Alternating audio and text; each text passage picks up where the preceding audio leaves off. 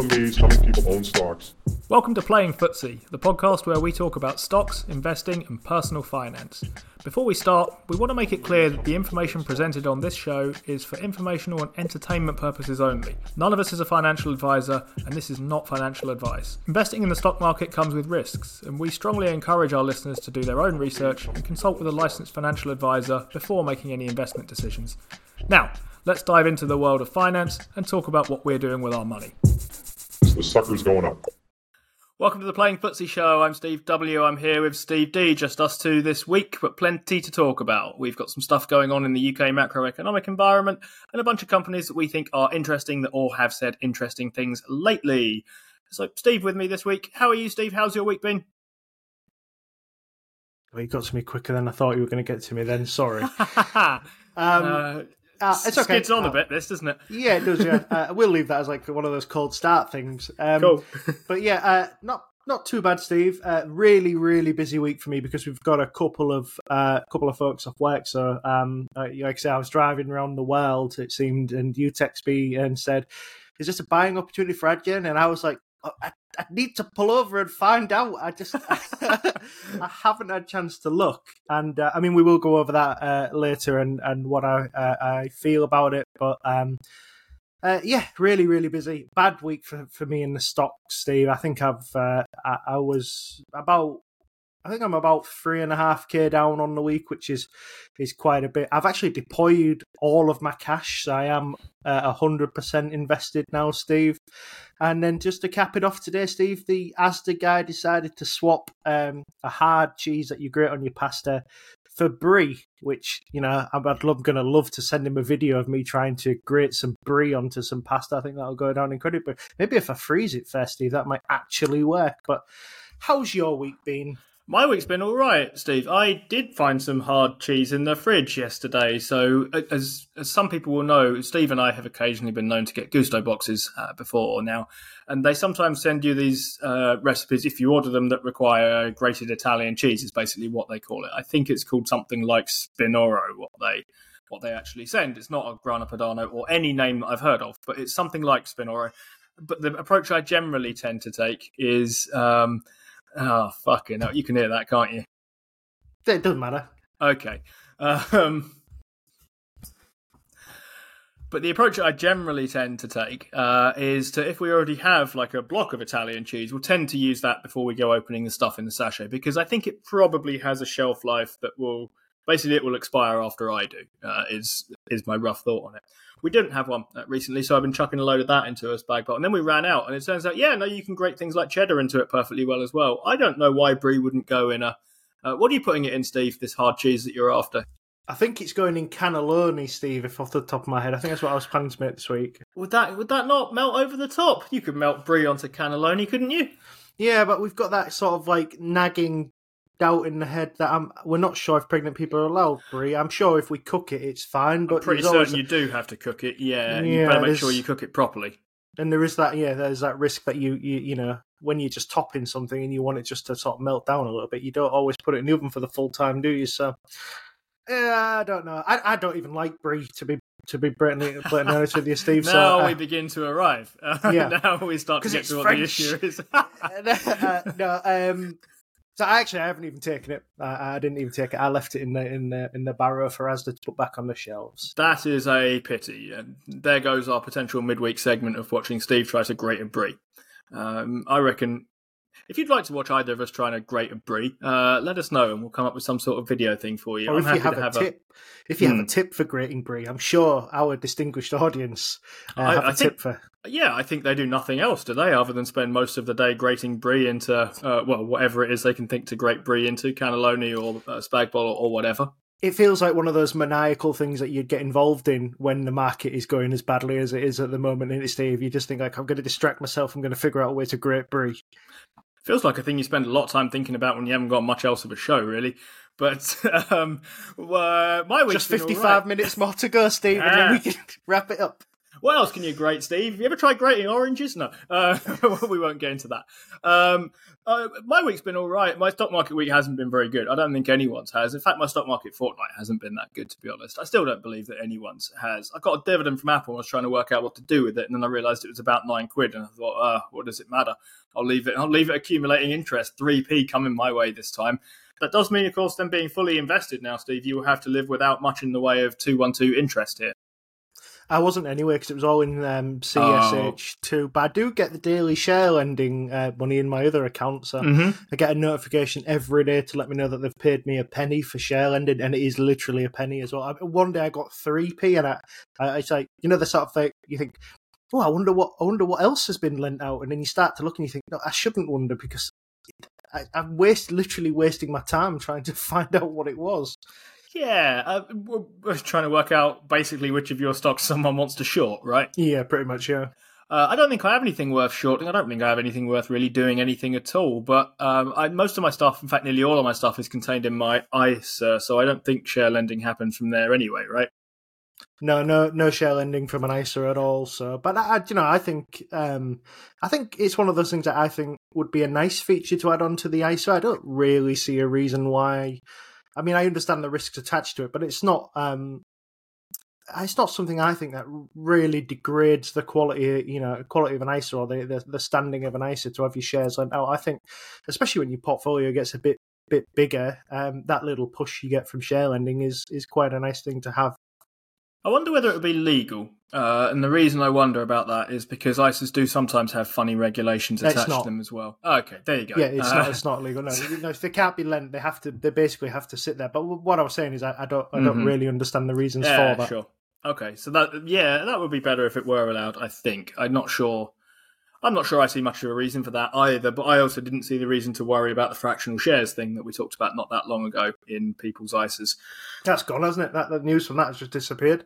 Pretty much. Either it didn't happen or hasn't happened. I suppose I should say hasn't happened yet. I mean, the way I think about this is, okay, it doesn't meet ISA kind of regulations then, whatever they might be.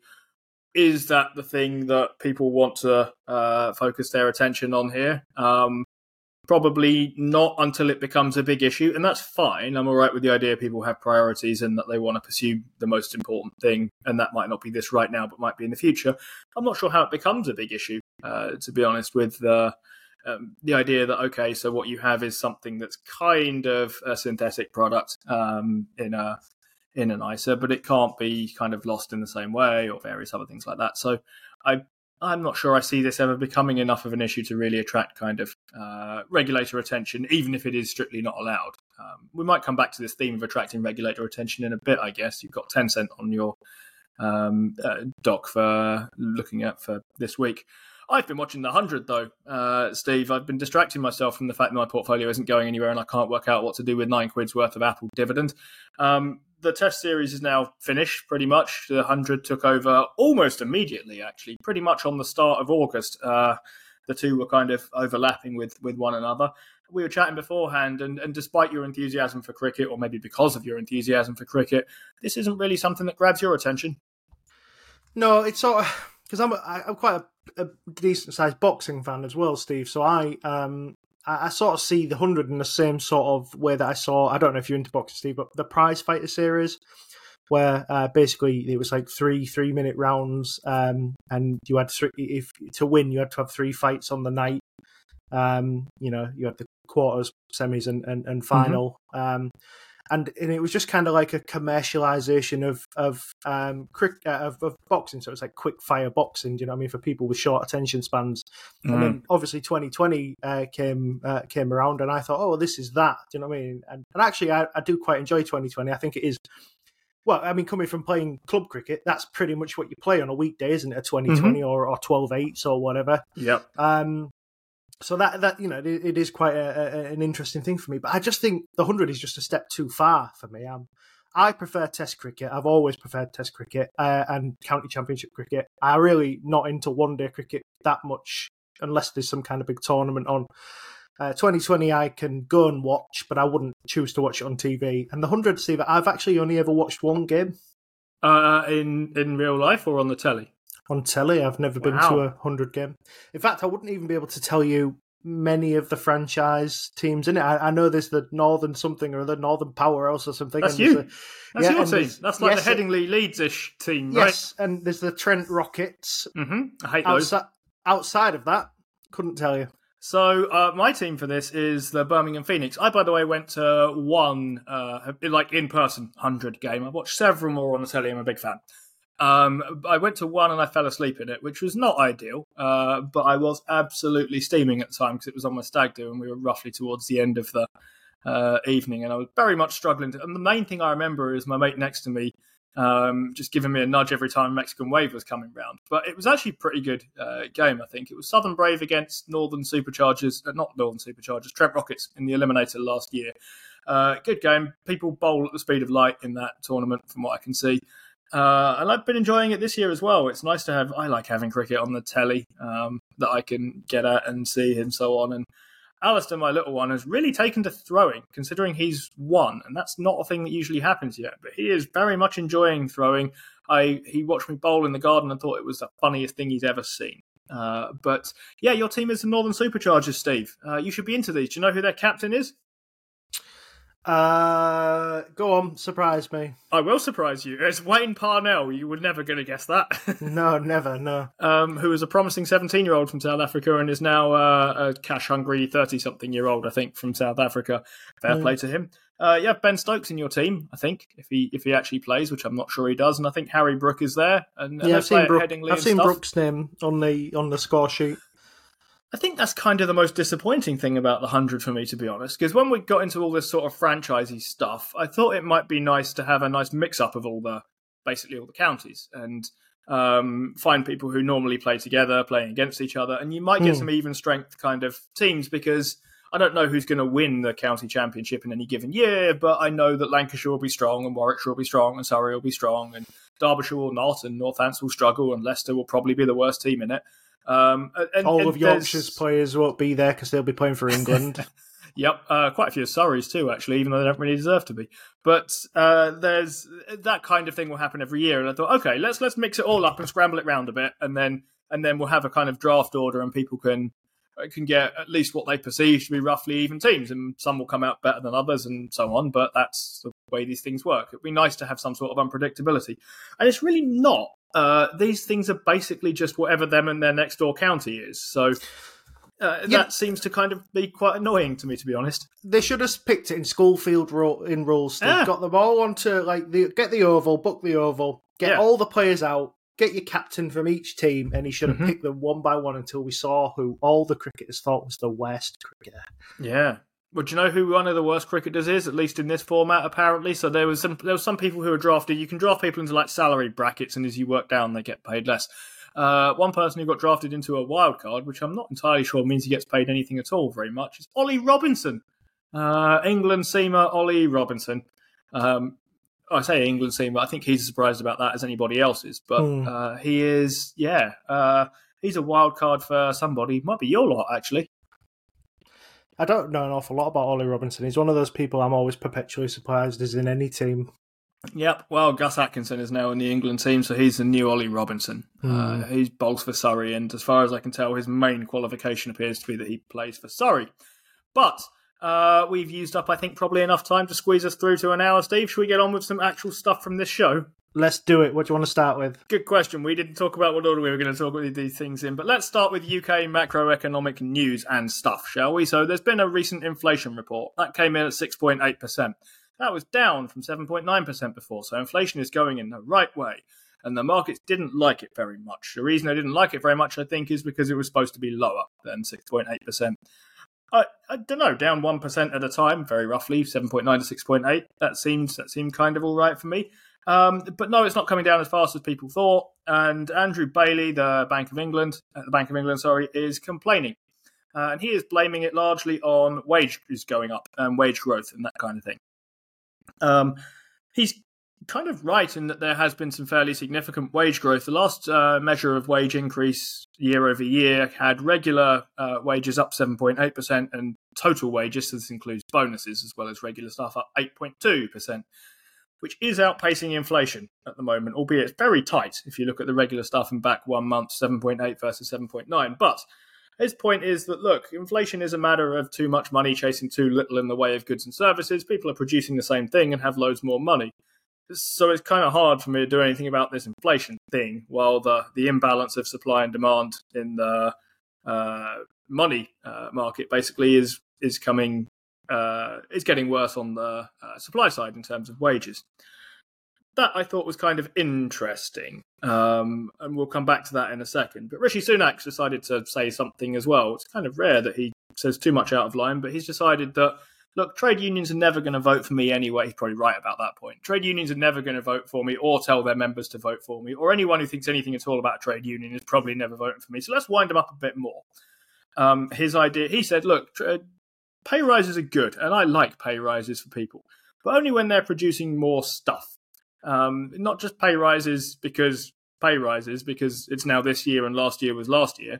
If you're producing more stuff, then yeah, you should be getting a pay rise, but people should be responsible and kind of limit it to that. You would like to see productive growth, but only pay rises when we see productive growth.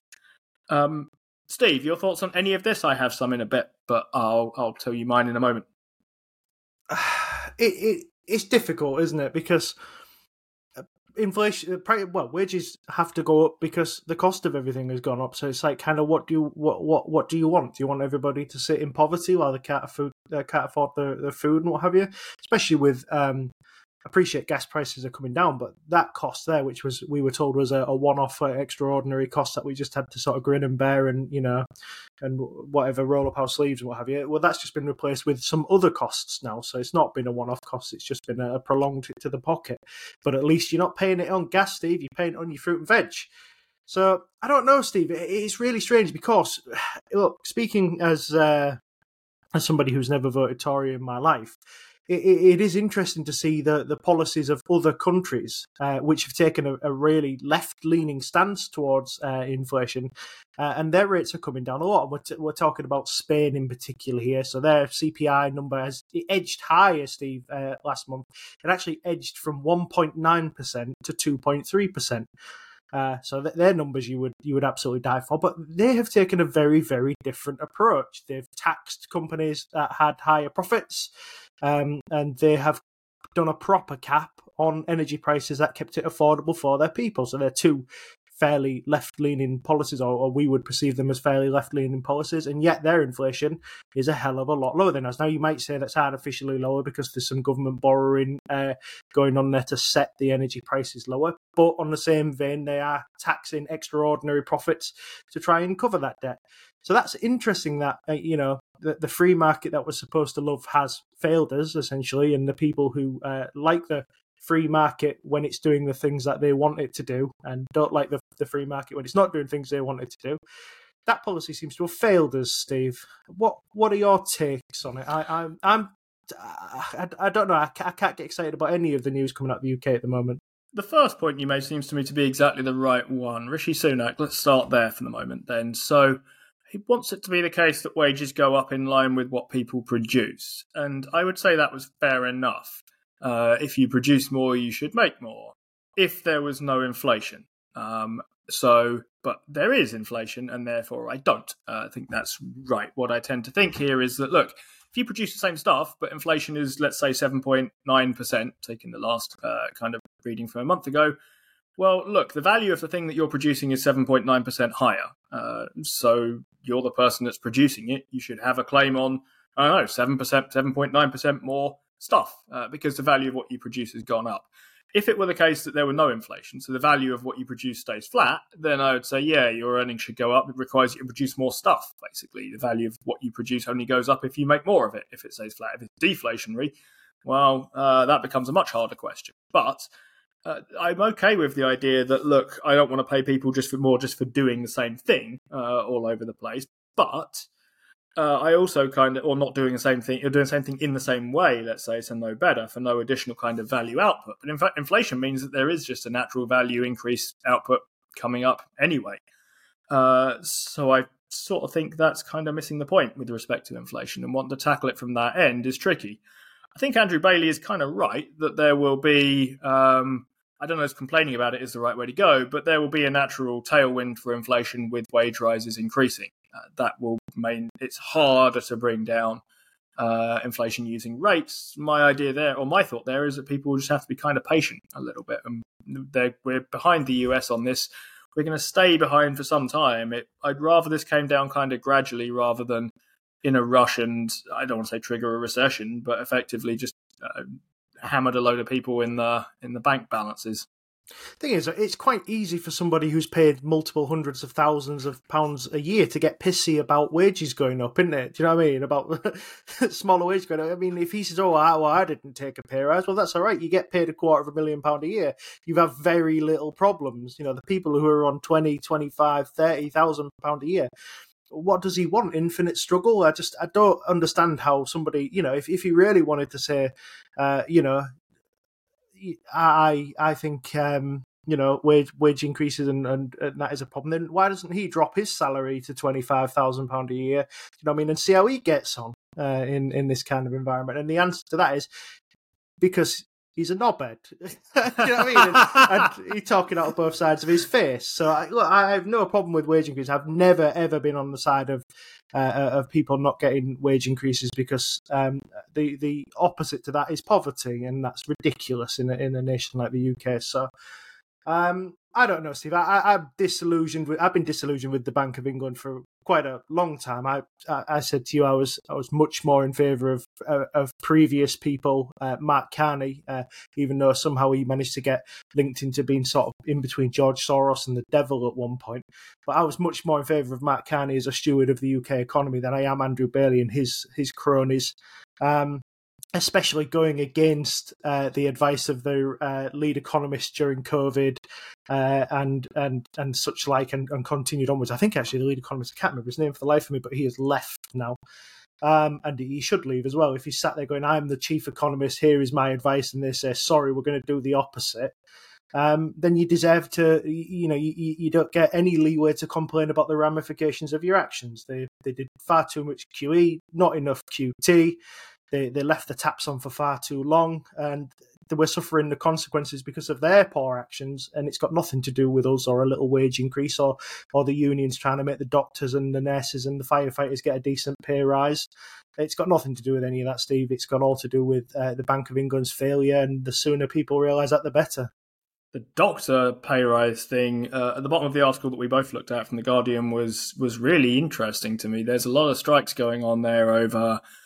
The government has agreed to what it considers to be a reasonable pay rise of 9 point something, I think, percent, call it that, which is, of course, higher than either 6.8% or 7.9% in inflation terms. The union is pointing out that, yeah, that is higher than this year's inflation, but we've been seeing inflation for quite a long time and we haven't been seeing any pay rises. So compared to back when this sort of started with pay freezes, they reckon they're about 35% behind from what I saw of it, and they're looking for a 35% wage increase.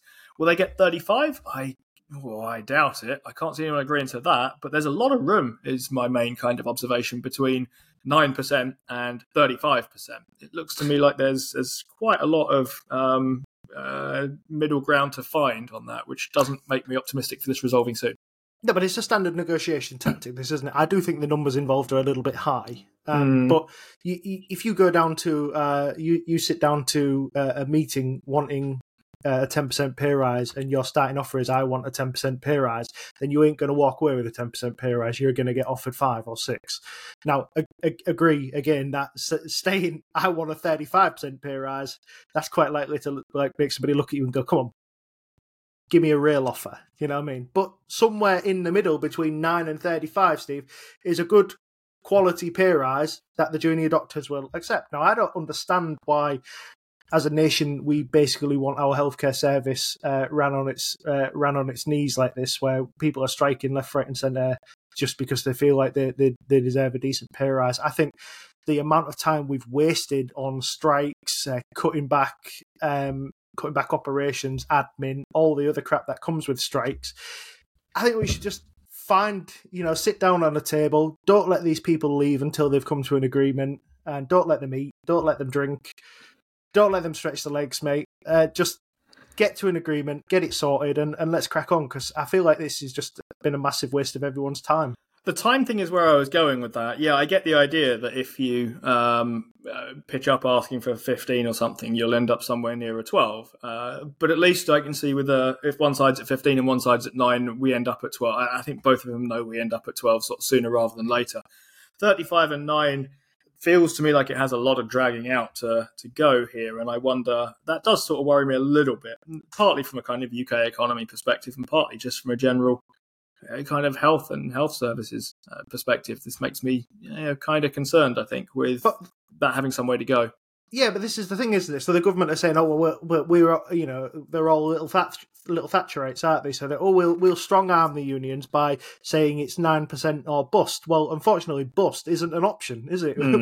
with people's lives and livelihoods. So they need to just sort it out, Steve. Honestly, I don't understand. Like, I say it all the time to the junior. He comes over and he's saying, "Oh, we're 100 quid short on this job."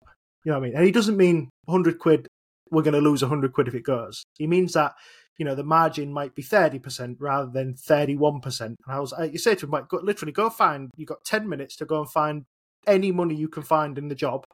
But if you can't find it in 10 minutes, it's not worth your time. Do you know what I mean? You just sign it off, accept it was an error, and send it down. Do you know what I mean? And that's generally how I feel about this. I obviously know we're talking about much bigger numbers here, but there must come a point where the government has to turn around and say, this is just a massive waste of everyone's time. We are literally wasting so much time wrangling about what might only end up being another 5 or 6% on the offer. Just get it done. Last general election was 12th of December 2019. Will we still be running for the next one, do you think? Probably. It would be around 2025 if it's not called sooner. I can't imagine it's going to run to that point, but I don't know. I suspect it can't. I feel like the government's not going to want it to happen any sooner, so we'll see. Look, I think the Tories are clinging on to power at the moment, and they're looking to drag this out as long as possible to try and put some distance between the way Boris did it and the way Rishi did it. The unfortunate thing is that while Rishi has, I think he's generally improved some of the polling on him, it's not been enough. I would imagine they're going to want to try and let this run as long as possible, so at least they don't all lose their jobs, which would have happened if they'd have called it 6 or 7 months ago. Then there'd have been a hell of a lot of Tories out of seat. I think there's probably less Tories out of seat now than there was, but I think they're going to try and run this all the way to the end, Steve. So I'm the opposite to you. I think this will be called at the very last minute, and I still think it's Labour's to lose, and Labour are well capable of losing this. But I mean, Keir at the moment is funny, really, because people saying he's non-committal, and he's non-committal because he's literally just trying not to like alienate any voter. So it's like, what are your thoughts on this, Keir? Well, I like both sides of the argument, and you know what I mean. And that's exactly what it is. He's literally not given us a single opinion yet, but he's doing that because I think he's acutely aware of Labour's ability to take a winning lead and then just stamp all over it. Yeah, I agree with pretty much all that last. Before we move on, a quick one from Steve and me. If you're enjoying the show, please do give us a like, a comment, and a rating on whatever platform you're listening on. And make sure you share the podcast with your investing friends. It helps us a lot, and we're really looking forward to building out something that you guys can get some value from and that we can have some fun in making. So do like, subscribe, and back on with the show. The sucker's going up. But let's push our way on for the moment then, shall we? So enough about pessimism in the UK. Let's talk about... we've got to get to Adyen, I think, next. Let's go to Europe. Let's happened there, Steve? Cross the channel for some pessimism. Well, apparently, yeah. Okay, Steve. So Adyen reported midweek. This is one of my stocks. It's not one of my larger holdings, but I think it probably was in my top 10 or 12 before report. But so a big ouch, Steve. I've got an average price of about $12.50, and we're still at under that after Adyen fell about 40% on the reporting day, and it's fallen quite a bit more since, Steve. I think the last I saw it was under €900. So 872 is what I'm looking at here. But anyway, here are the figures. See what you think. Processed volume was up 23%, digital up 23%, unified commerce up 36%, platforms was plus 3%, point of sale was up 49%, and churn less than 1%. So all looking pretty healthy in terms of the sort of top segments. Revenue was up 21%, and that was in EMEA plus 20, North America plus 23, APAC plus 31, Latin America plus 13. EBITDA, Steve, is where it starts to get a little spotty. That was actually down 10 percentage points, so margin fell EBITDA was minus 10% on last year. Sorry, margin fell from 59 to 43%. EPS was 907, which analysts wanted 909, so a little miss there, but nothing too exciting. Free cash flow, Steve, was down 20%, and operating expenses was up 66%. So I think you probably see straight off the bat here that there's been a pretty large drop in profitability at Adyen, and I'll try and go over that in a little bit, but.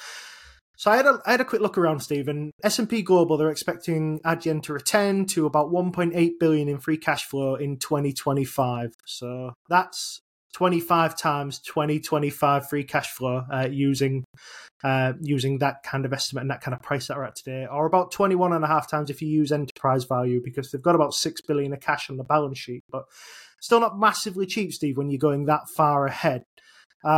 So the problem for me here is that Adyen said last year when growth started to decelerate a little bit that they thought they would pretty much grow at 25% for the foreseeable future. And they've actually fallen at the first hurdle. So when a customer tells investors that, we've been growing in the 40s and the 50%, but we're now going to grow in the 25%, you're expecting a gradual decline towards that figure. And to be honest with you, that's where I've been basing my figures on. But when you actually halve this growth this early on, the price gets a little bit stickier. But I don't think this growth rate that we're experiencing today is actually here to stay. I think this is another example of growth pulled forward, and I think that the growth would re-accelerate from here to somewhere in between where it was before. So the same headwinds that are affecting things like AWS and Azure, I think are affecting the payment space in Adyen. And I do believe that these headwinds will ease as the economy normalizes and these new rates sort of settle in a little bit. So one of the things I've noted when I've covered Adyen before is that they didn't do really any hiring during the pandemic. And the reason they didn't do that is because it was really, really competitive in the tech space. There wasn't a lot of people around, and that increased the price of tech hires quite considerably. But since the pandemic, they've been hiring really aggressively. If you look at that full-time employee headcount, Steve, it's been increasing fairly rapidly, and that explains the costs and this collapse in EBITDA margin. It looks like the pre-pandemic rates were essentially artificially inflated so far. So Adyen's growth hasn't really justified the investment cost at the moment, but that's not to say that it won't in the future, Steve. This is a company that is definitely investing for the future. Here's a little snippet I took out the investor letter. So they said, we know that growth will not always be linear.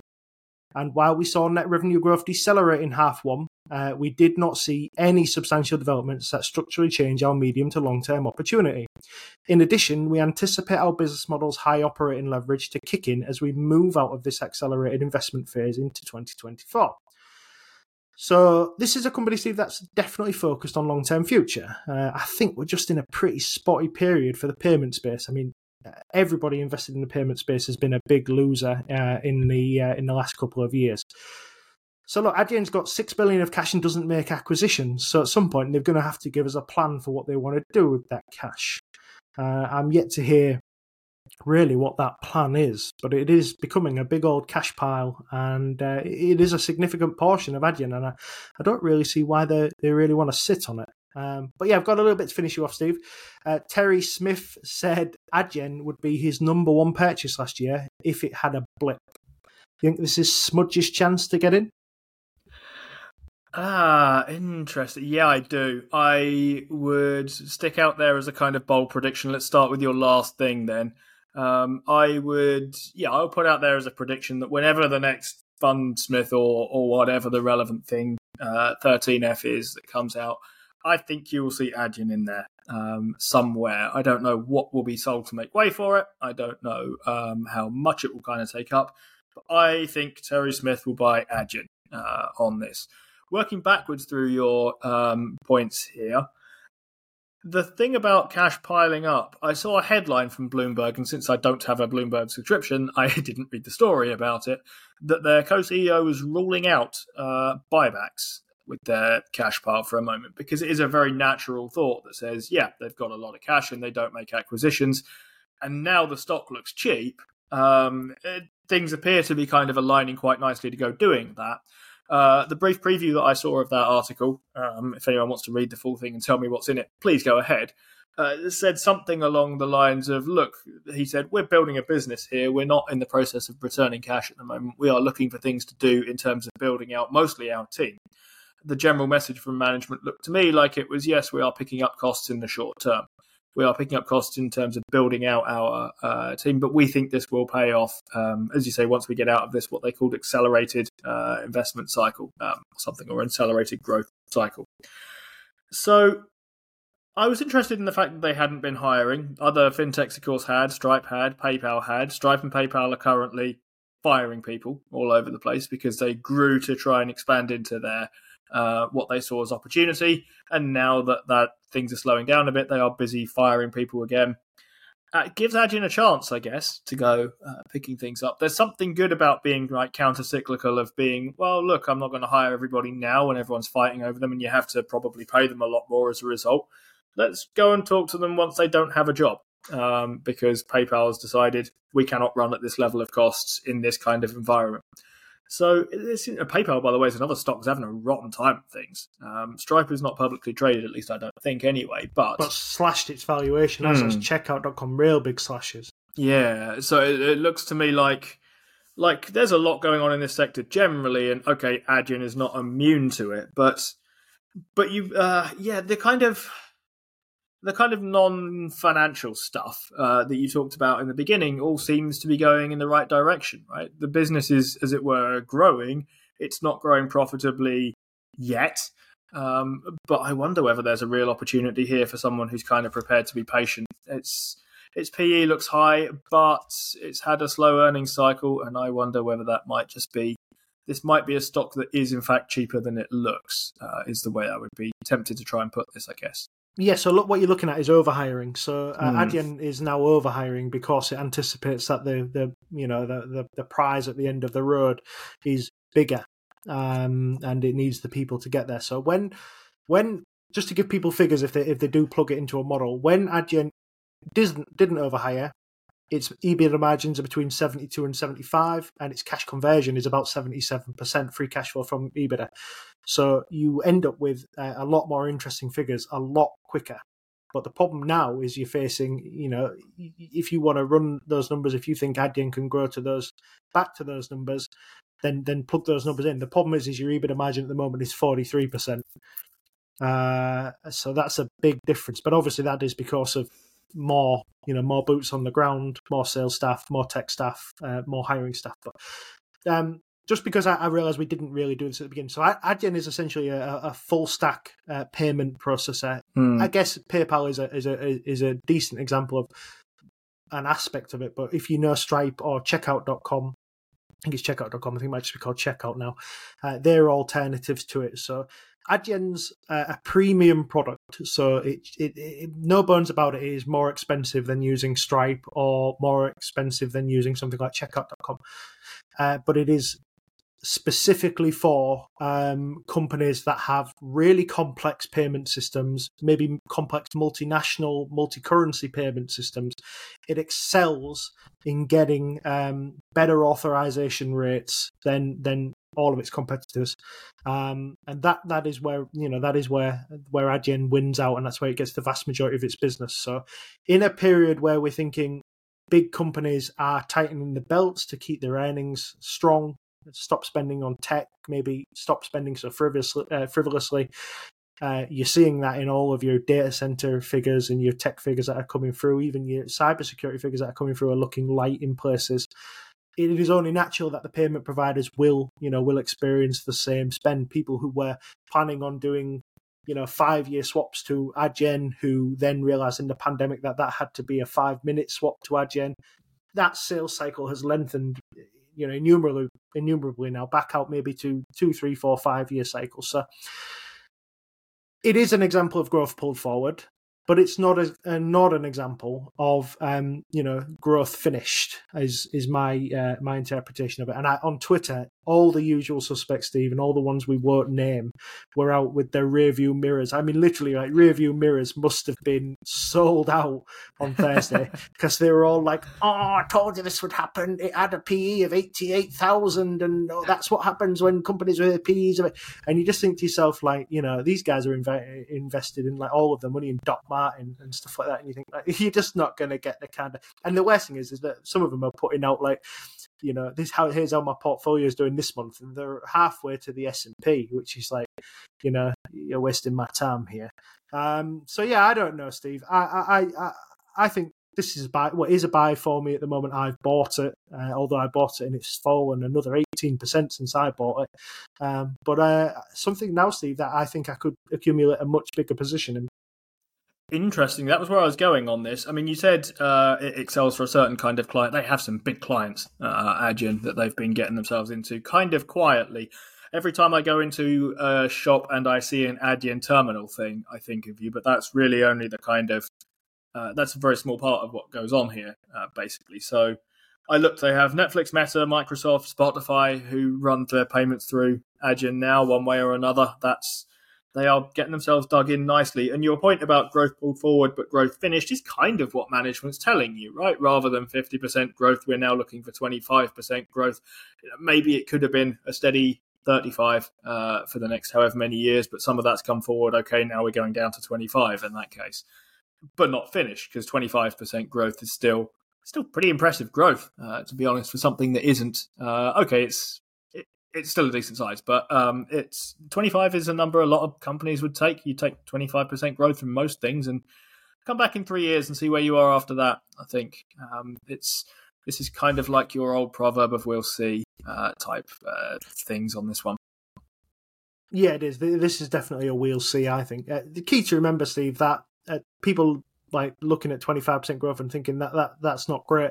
That's essentially what Salesforce has grown at for 20 years straight. If Adyen grows at 20 to 25% for 20 years straight, Steve, it's going to be worth a hell of a lot more than it is today.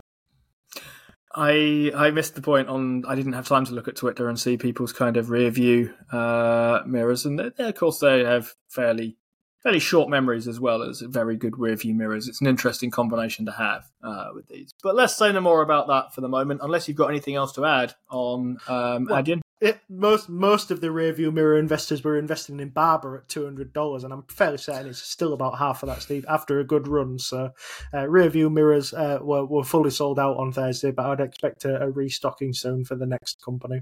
Oh, well, let's see how we go. I'll talk about something for a bit then that I don't think many people on Twitter or anywhere else are that interested in, but I think they maybe should be more interested than they are. So Admiral also reported earnings this week. And I guess if we have a sort of theme, Steve, you would go with something like Adyen's were not bad results, but the market didn't like them very much. Admirals kind of don't look very good. The market does like them very much, or quite a bit. Stock went up 5%. This is a FTSE 100 stock, right? They don't do that very often. And it's more or less held there. This was on Wednesday that these guys reported before opening. Went up 5%-ish and has pretty much held there to the end of the week. A little bit of wiggling around, but we're pretty much finishing about 5% or so up since Wednesday. So what's been going on here? Admiral, of course, is a car insurance company. And if you look at the BBC's headline, what you will see is large numbers of customers have left, which is, I don't know, maybe the reason the stock's going up? Nope, that can't be it. But on the face of it, that's not good. You want customers, you want premiums in, and so on and so forth. I'll come back to why that's not a big problem in a moment for them. Here's the kind of headline news, I guess. Revenues are up 21%, pre-tax profits are up 4%, earnings per share were down 5%. So, okay, what's going on beneath the surface then in that case? Admiral does car insurance in 3 different geographies. It has the UK, it has Europe, and it has the US. And the UK makes up more than 100% of its profitability, which is to say the other 2 lose money, and is the vast majority of its operations, full stop. So let's focus our attention there for the moment, because I think that's the only thing really worth paying attention to at the moment. Tell me in the comments if I'm wrong. So there's two things that Admiral does as a car insurer. Number one, it underwrites car insurance policies. So you give them some money, they pay out on your claims if you have any. If you don't have any, they keep all your money. If you do have some, they go and sort out whatever it is that needs sorting out for you.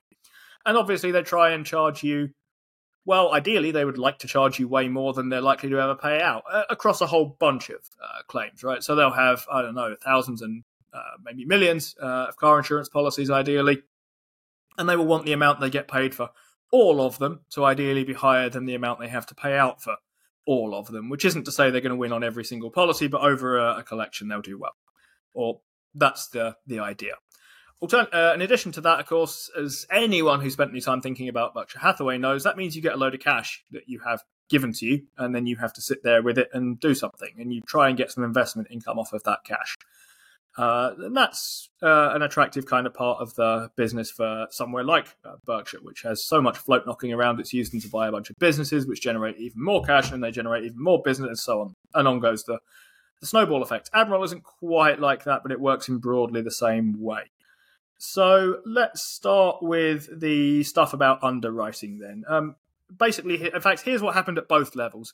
Underwriting in the UK went down by 9 million in terms of profitability, which is a 4% or so decline. Investment income was up by 30 million. Neither of these is a massive surprise, I don't think. 4% decline is mostly due, as far as I can tell, to inflation, which is not good for car insurance companies. It makes claims more expensive to try and fix. If the price of second-hand cars goes up, replacements are more expensive, repairs are more expensive. Everything is basically more expensive, which means that your profits generally get cut into here unless you can raise your premiums quite sharply. Pin that to the thought about customers leaving for a second. So what you're seeing there is a solidly profitable still operation that is less profitable than it once was. So insurers like talking about this thing called the combined ratio, which is basically your gross written premium, i.e. all the money you get in from premiums, minus the stuff you pay out and your basically costs of running your operation. In other words, it's an inverted operating margin. And I don't know why they don't just call it an operating margin. I assume it's slightly different somehow, but I'm not sure why they have it inverted. But they do. So your combined ratio means that 100 is break even and lower is better. So if your costs and payouts exactly match the amount you take in, your combined ratio is 100. If you're slightly profitable, you're at 90 something, so on and so forth. Admiral's combined ratio increased, which is bad. It went from 87% to 89%, which means still solidly profitable, but less profitable than it was a year ago. Inflation weighing on that a little bit. So negative on the underwriting side, but in a tough environment, I'll come back to why I think that might not be the worst thing in the world. I mean, it's bad, but it's not bad compared to others. Investment income, you'd expect that to be higher. Interest rates are higher. You buy a bond now, you get a better return off it. So you'd expect to see more coming in, 30 million wise. That's pretty straightforward here. Looking at back to that combined ratio then for the moment and what I think's going on here. So here are a couple of things to think about, and here's a thing that I think got missed on a different podcast that I was looking about. If your combined ratio is 100, that means you break even on your underwriting. It doesn't mean your business isn't profitable because you still have all your investment income that comes from investing stuff. Even if, in fact, your underwriting comes out at 101% combined operating ratio, it doesn't mean you're unprofitable. And in fact, it might be worth it to you. It basically means you are paying away 1% to get your float in if you're at 101. But if you're investing your float at 4%, something like that, you are still doing better than if you had a smaller float but at 100, because you are still making money on all those things. Nonetheless, lower is better. And I think one of the things that get lost here is you see combined ratio over 100 and think, well, this can't be making any money then. It is. It's just not making as much money as it would if it got the thing for free. Admiral's combined ratio is an interesting thing to follow over the last decade. So compare it to the industry. Here's what's happened over the last 10 years, year by year. I'll read them out like football scores for you. 2013, industry 100, Admiral 83. 2014, industry 101, Admiral 83. 2015, industry 104, Admiral 81. 2016, industry 109, Admiral 91. 2017, industry 97, Admiral 80. 2018, industry 94, Admiral 82. 2019, 101 to 80. 2020, 91 to 69. 2021, 97 to 73, and 2022, 106 to 102. In other words, most of the time this industry is not making any money underwriting. Admirable. Admirable. It is admirable. Maybe they just misspelt their name and then had to come up with that ridiculous mascot. But there's a few things there. So most of the time this industry is not making any money out of underwriting. Admiral is. Because most of the time that industry is up and around 100, Admiral is comfortably below it. Second is it's comfortably outperforming this industry. Why is it doing that? Answer is it has better data. It has these boxes that you put in people's cars, and one of the things you're seeing in the States, and if you listen to the Berkshire Hathaway meeting repeatedly, all you hear is, why are we not as good at Progressive? Why didn't we start doing this telemetry thing? They are kicking us up and down the board here at Geico. And Buffett says things that are fairly evasive, to be honest. But increasingly, they have started accepting we are losing. And we are losing because we did not get this telemetry thing. And we didn't see it coming. Well, we saw it coming. We didn't appreciate it as a threat properly. Admiral in the UK is miles ahead of its field in that. That's why its stuff is better. That's also why, just to round this off, I think it's losing customers. Because if it thinks that premiums are not matched correctly, it's going to let customers go or not charge lower. What Admiral is trying to tell you, I think, is that there's going to be a lot of insurers struggling to make any money because they're offering out things too cheap, at least according to our data and tech stack and info that we have. So we'll let them go. And if that means customers leave, well, they can go bust some other insurer. We can't see how it's worth it to offer these at this price. Someone else can do it if they want, but we're going to take business that we think is going to be matched pretty accurately with a risk-reward for us. And I think historically, over the last decade, they've done a pretty good job of that. Their combined ratio is strong. So I guess in summary here, underwriting is taking a step back, but it's taken less of a step back than it might have in this kind of environment. It's still strongly well ahead of its field, and it's now getting better investment income. I thought this was a good report. I think this is a good company. I would look very seriously at buying this if I had any cash. My £9 from Apple might be finding a home here. It is impressive just looking down that list of just how good they are at underwriting, and I'd never even thought I would bother looking at this. So that is impressive, especially when you think. I think of Admiral as that's going to be stuck in my head now as a car insurance company, and straight away I think, right, that's a commodity. But evidently there is there is a talent to underwriting car insurance that maybe that I didn't appreciate before today. One of the things I wasn't so impressed with, Steve, is just looking down this list of this diversification strategy doesn't appear to be working as well. I mean, I'm looking at this lending business here, Admiral Money, gross loans up 31% to 1.03 billion, Steve. And in this environment, when a loan's going out at 8, 9, 10, probably up to 20%, they posted a pre-tax profit of 2.7 million. Mm-hmm. And that's that's up a lot. It's up 20-fold because they only managed 200 grand the year before. So that was on 700 million by the looks of it. So, that's not looking well. That looks like busy fool kind of work to me. But maybe they can make something of that. Go on. Yeah, they do like doing a lot of stuff. I mean, I zoomed in on the UK insurance thing, and I said that was the most important thing, and I think that's right. But they do enjoy kind of messing around in other areas that they, I think, would be well advised to, well, not too much energy behind here with their kind of, I guess, other bets arm or whatever we want to call that. Yeah, and there's a huge share issue here as well to staff as well, which is kind of interesting. You don't see this happen. I like the fact that it's Wales only FTSE 100 company, Steve. It likes to remind you at the top because I think it's Cardiff based. But yeah, they're giving 1,800. Yeah, 1,800 quid's worth of free shares to 10,000 staff members, apparently, at Admiral. So that's quite a chunk of cash, that, Steve, to give out to your staff. I wonder if especially for a FTSE 100 thing. I know. I wonder what Rishi Sunak thinks of that. He'll probably be in Wales soon, letting us know what he thinks. But, interesting, Steve. It looks like a really pretty interesting business you found here. Probably one of those good businesses hiding in plain sight, maybe? Maybe. I feel like it kind of hides in plain sight. You have to dig a little bit. As I say, when I heard other podcasts talking about this, they struggled to see how it was making any money at all because they were looking at it last year, I think, where it had a combined ratio of 102. 102 is actually not great if you think last year's interest rates were really, really low or something, but you take 102. I mean, if someone said, look, I'll give you a big pile of money, you pay me 2% on it, and you can go and invest it where you like, that wouldn't be too hard to make money off a spread on that. Even now, just by whacking it into bonds, you get better than 2%. You need to keep enough around to make sure that no one suddenly had a big accident and called you on it. But I think they might be better than people think. Well, there's two schools of thought, isn't there, when rates are this high with insurance? There's people who say, like, look, we'll focus on underwriting quality and getting the kind of business we want and make a little bit of money from the underwriting and a little bit of money from the bonds. And there'll be the people who say, we will underwrite everything. And it doesn't matter what we have. We will just have the biggest cash. It doesn't matter if this guy's crashed 12 times in the last 5 minutes. We will have his money and we will try and make money from the bonds and just hope he doesn't crash. It's volume versus quality, isn't it? It's a little bit of what you like. Yep, pretty much.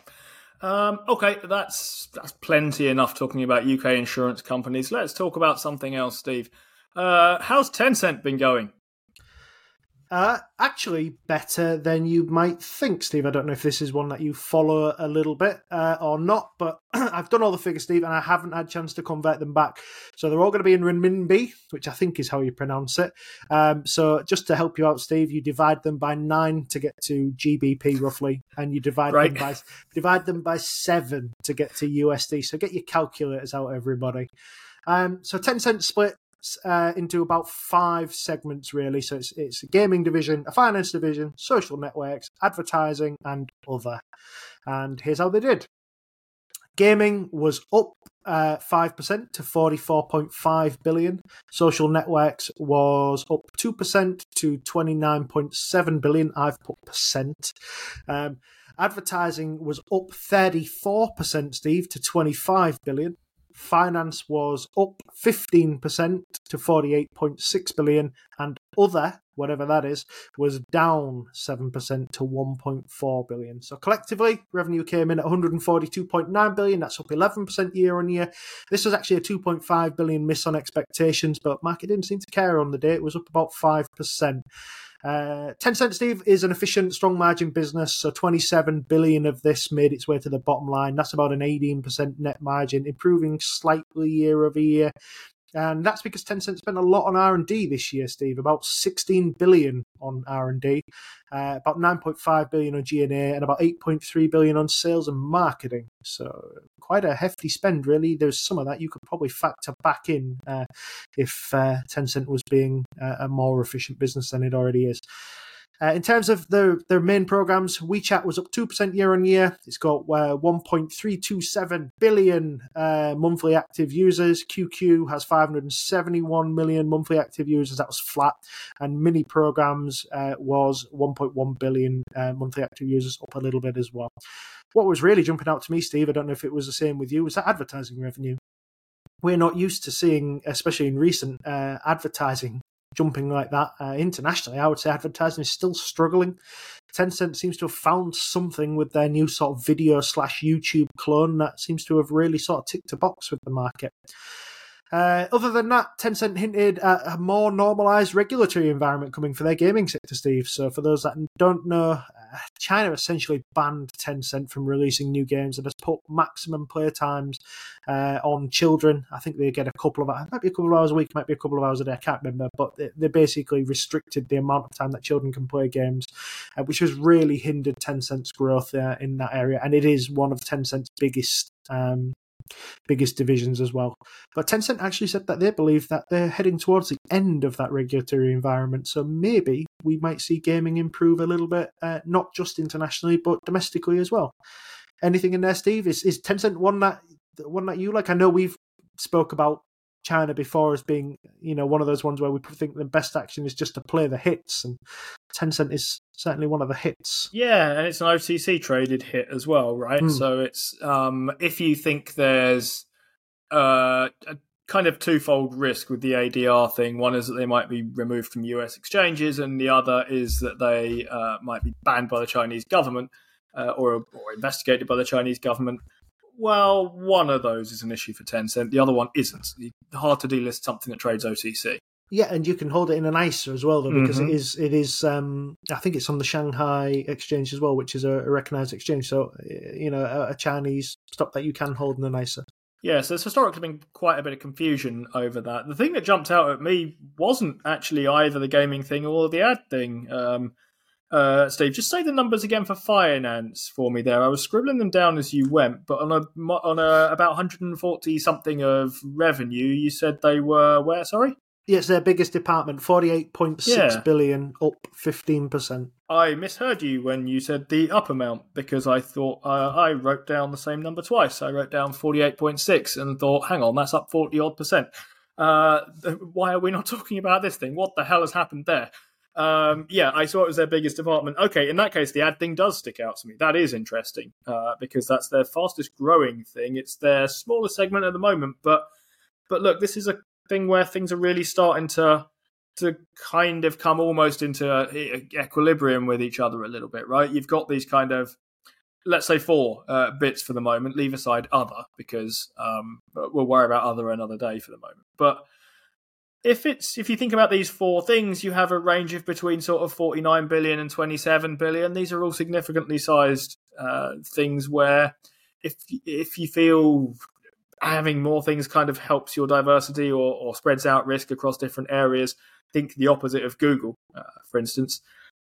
This looks encouraging from that kind of side as well to me. That part of the thinking here that, look, this just builds out kind of giant after giant, as it were.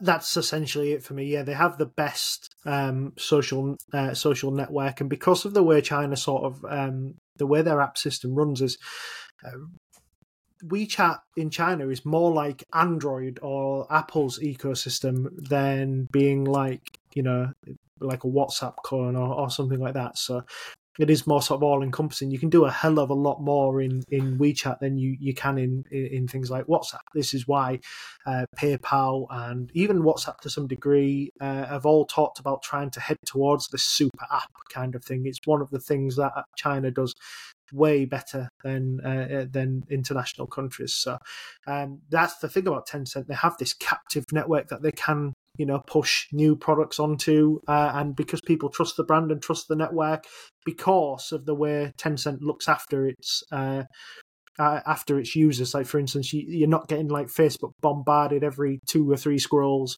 with advertisement. I think you're limited to just 2 advertisements a day on something like on WeChat. So what they're doing here is essentially they've built up this huge trust base with their users and then slowly brought in things that you pay for or things that they can get revenue from. And that seems to have really, really caught on with their people. And I mean, you can see that from the figures, Steve. This is decent growth across the board here. Advertising growing at 34%. It's 25 billion, Steve. 34% of 25 billion is, has not to be sniffed at. If it continues to grow at that kind of rate, you've got a new leading segment at Tencent before long. So yeah, I guess you are right. Back to your original statement. Tencent, something that could just continuously seem to spin out bangers. Yeah, and when you think about that kind of growth, I wonder whether it's easy to think about that kind of growth by converting it back to UK monies here, right? So we're talking about 25 billion here, and how fast can you grow 25 billion? Well, divide that number by 7 to get you somewhere between 3 and 4, and then think how fast can you grow 3 or 4 billion in terms of pounds. That, to me, doesn't seem like such a big deal, right? It's the same thing, but I wonder whether maybe I look at these 25 billions and 44 billions and stuff and think, gosh, that's big, and look at that size, and then have the kind of size-related worries about growth. But I'm in my head not doing that conversion back that you were offering me there, which is, as you pointed out at the beginning, so important to do, right? Because you need to know what these numbers you're actually talking about are. 25 billion renminbi is quite different to 25 billion pounds or dollars or whatever. Sorry, you said divide by 9 to get to pounds, didn't you? My fault. Yeah, 7 9 to get to dollars. 7 for dollars, yeah. Yeah, so actually I'm looking at just under 3 in that case then. So dividing it by 3, I get to 2 and quite a bit. And that, my instinct is that when we talk about $2 billion pound, companies, or between 2 and 3 billion, we tend to think there's growth in front of them. We don't tend to think they are gosh, how's the growth going to come from here? At least if we think there's a market available. We think there, could be, right? It's not just a law of large numbers thing getting in the way. Yeah, definitely, and that's basically what I see about the whole Tencent brand. I think we're looking at gaming being artificially held back. I think gaming could grow at a decent rate if it is allowed to. You add gaming getting back to decent growth, to advertising growing well, and to finance growing well, Steve. Forget about the social network for now. That can trundle along and be sort of a cash cow for them. You've got a company here growing pretty strongly, Steve, and I don't really see the major competition here where that's going to come and wipe them out. No, very hard to see how something comes along and wipes these guys out. And when you think about that growth, especially in a country the size of China, that looks kind of encouraging. I take your point about the WeChat thing. I've only been to China once. I was there for about a week or so a few years ago. And WeChat was very much the thing that basically everything happened through. And it both is and is not WhatsApp. It looks like WhatsApp. It feels like WhatsApp in the way that a lot of Chinese clones of Western things look and feel like the things they are clones of. It's not hard to notice a similarity to WhatsApp. And at that level, green, isn't people are, it's basically identical in that regard. But then you look at it and you just think, I've seen the future of WhatsApp here. This is how things are going to happen. And there are reasons it's not quite as straightforward to get that to happen in the Western world, but I do think that those are kind of rolling off a little bit. So one is that China was never a big credit card country. They basically bypassed cards and went from paying in cash to paying on phones. And therefore, it's pretty near impossible now to pay for anything, at least where I was, without a phone and without either Alipay or WeChat, mostly WeChat. To be honest, there, so they have a real stranglehold on that. That's very, very difficult to appreciate, I think, unless you've seen it. Final thought from me on this company: when you present their kind of spending and work out where they've been sending cash out to, you abbreviate G&A and you say they spent this much on G&A and they spent this much on R&D, and you don't abbreviate sales and marketing. No, I don't know why I do that. Huh? Interesting. If you're interested in Tencent and the Chinese's S&M spend, then do let us know and we'll get Steve to talk about it in the future. Anything else on this one, Steve? No, that's it. Cool. In that case, that was our show. We've made it through an hour mark with mostly chatting about cricket again. Join us next week when I'll be talking about things that are growing in my garden. See you then.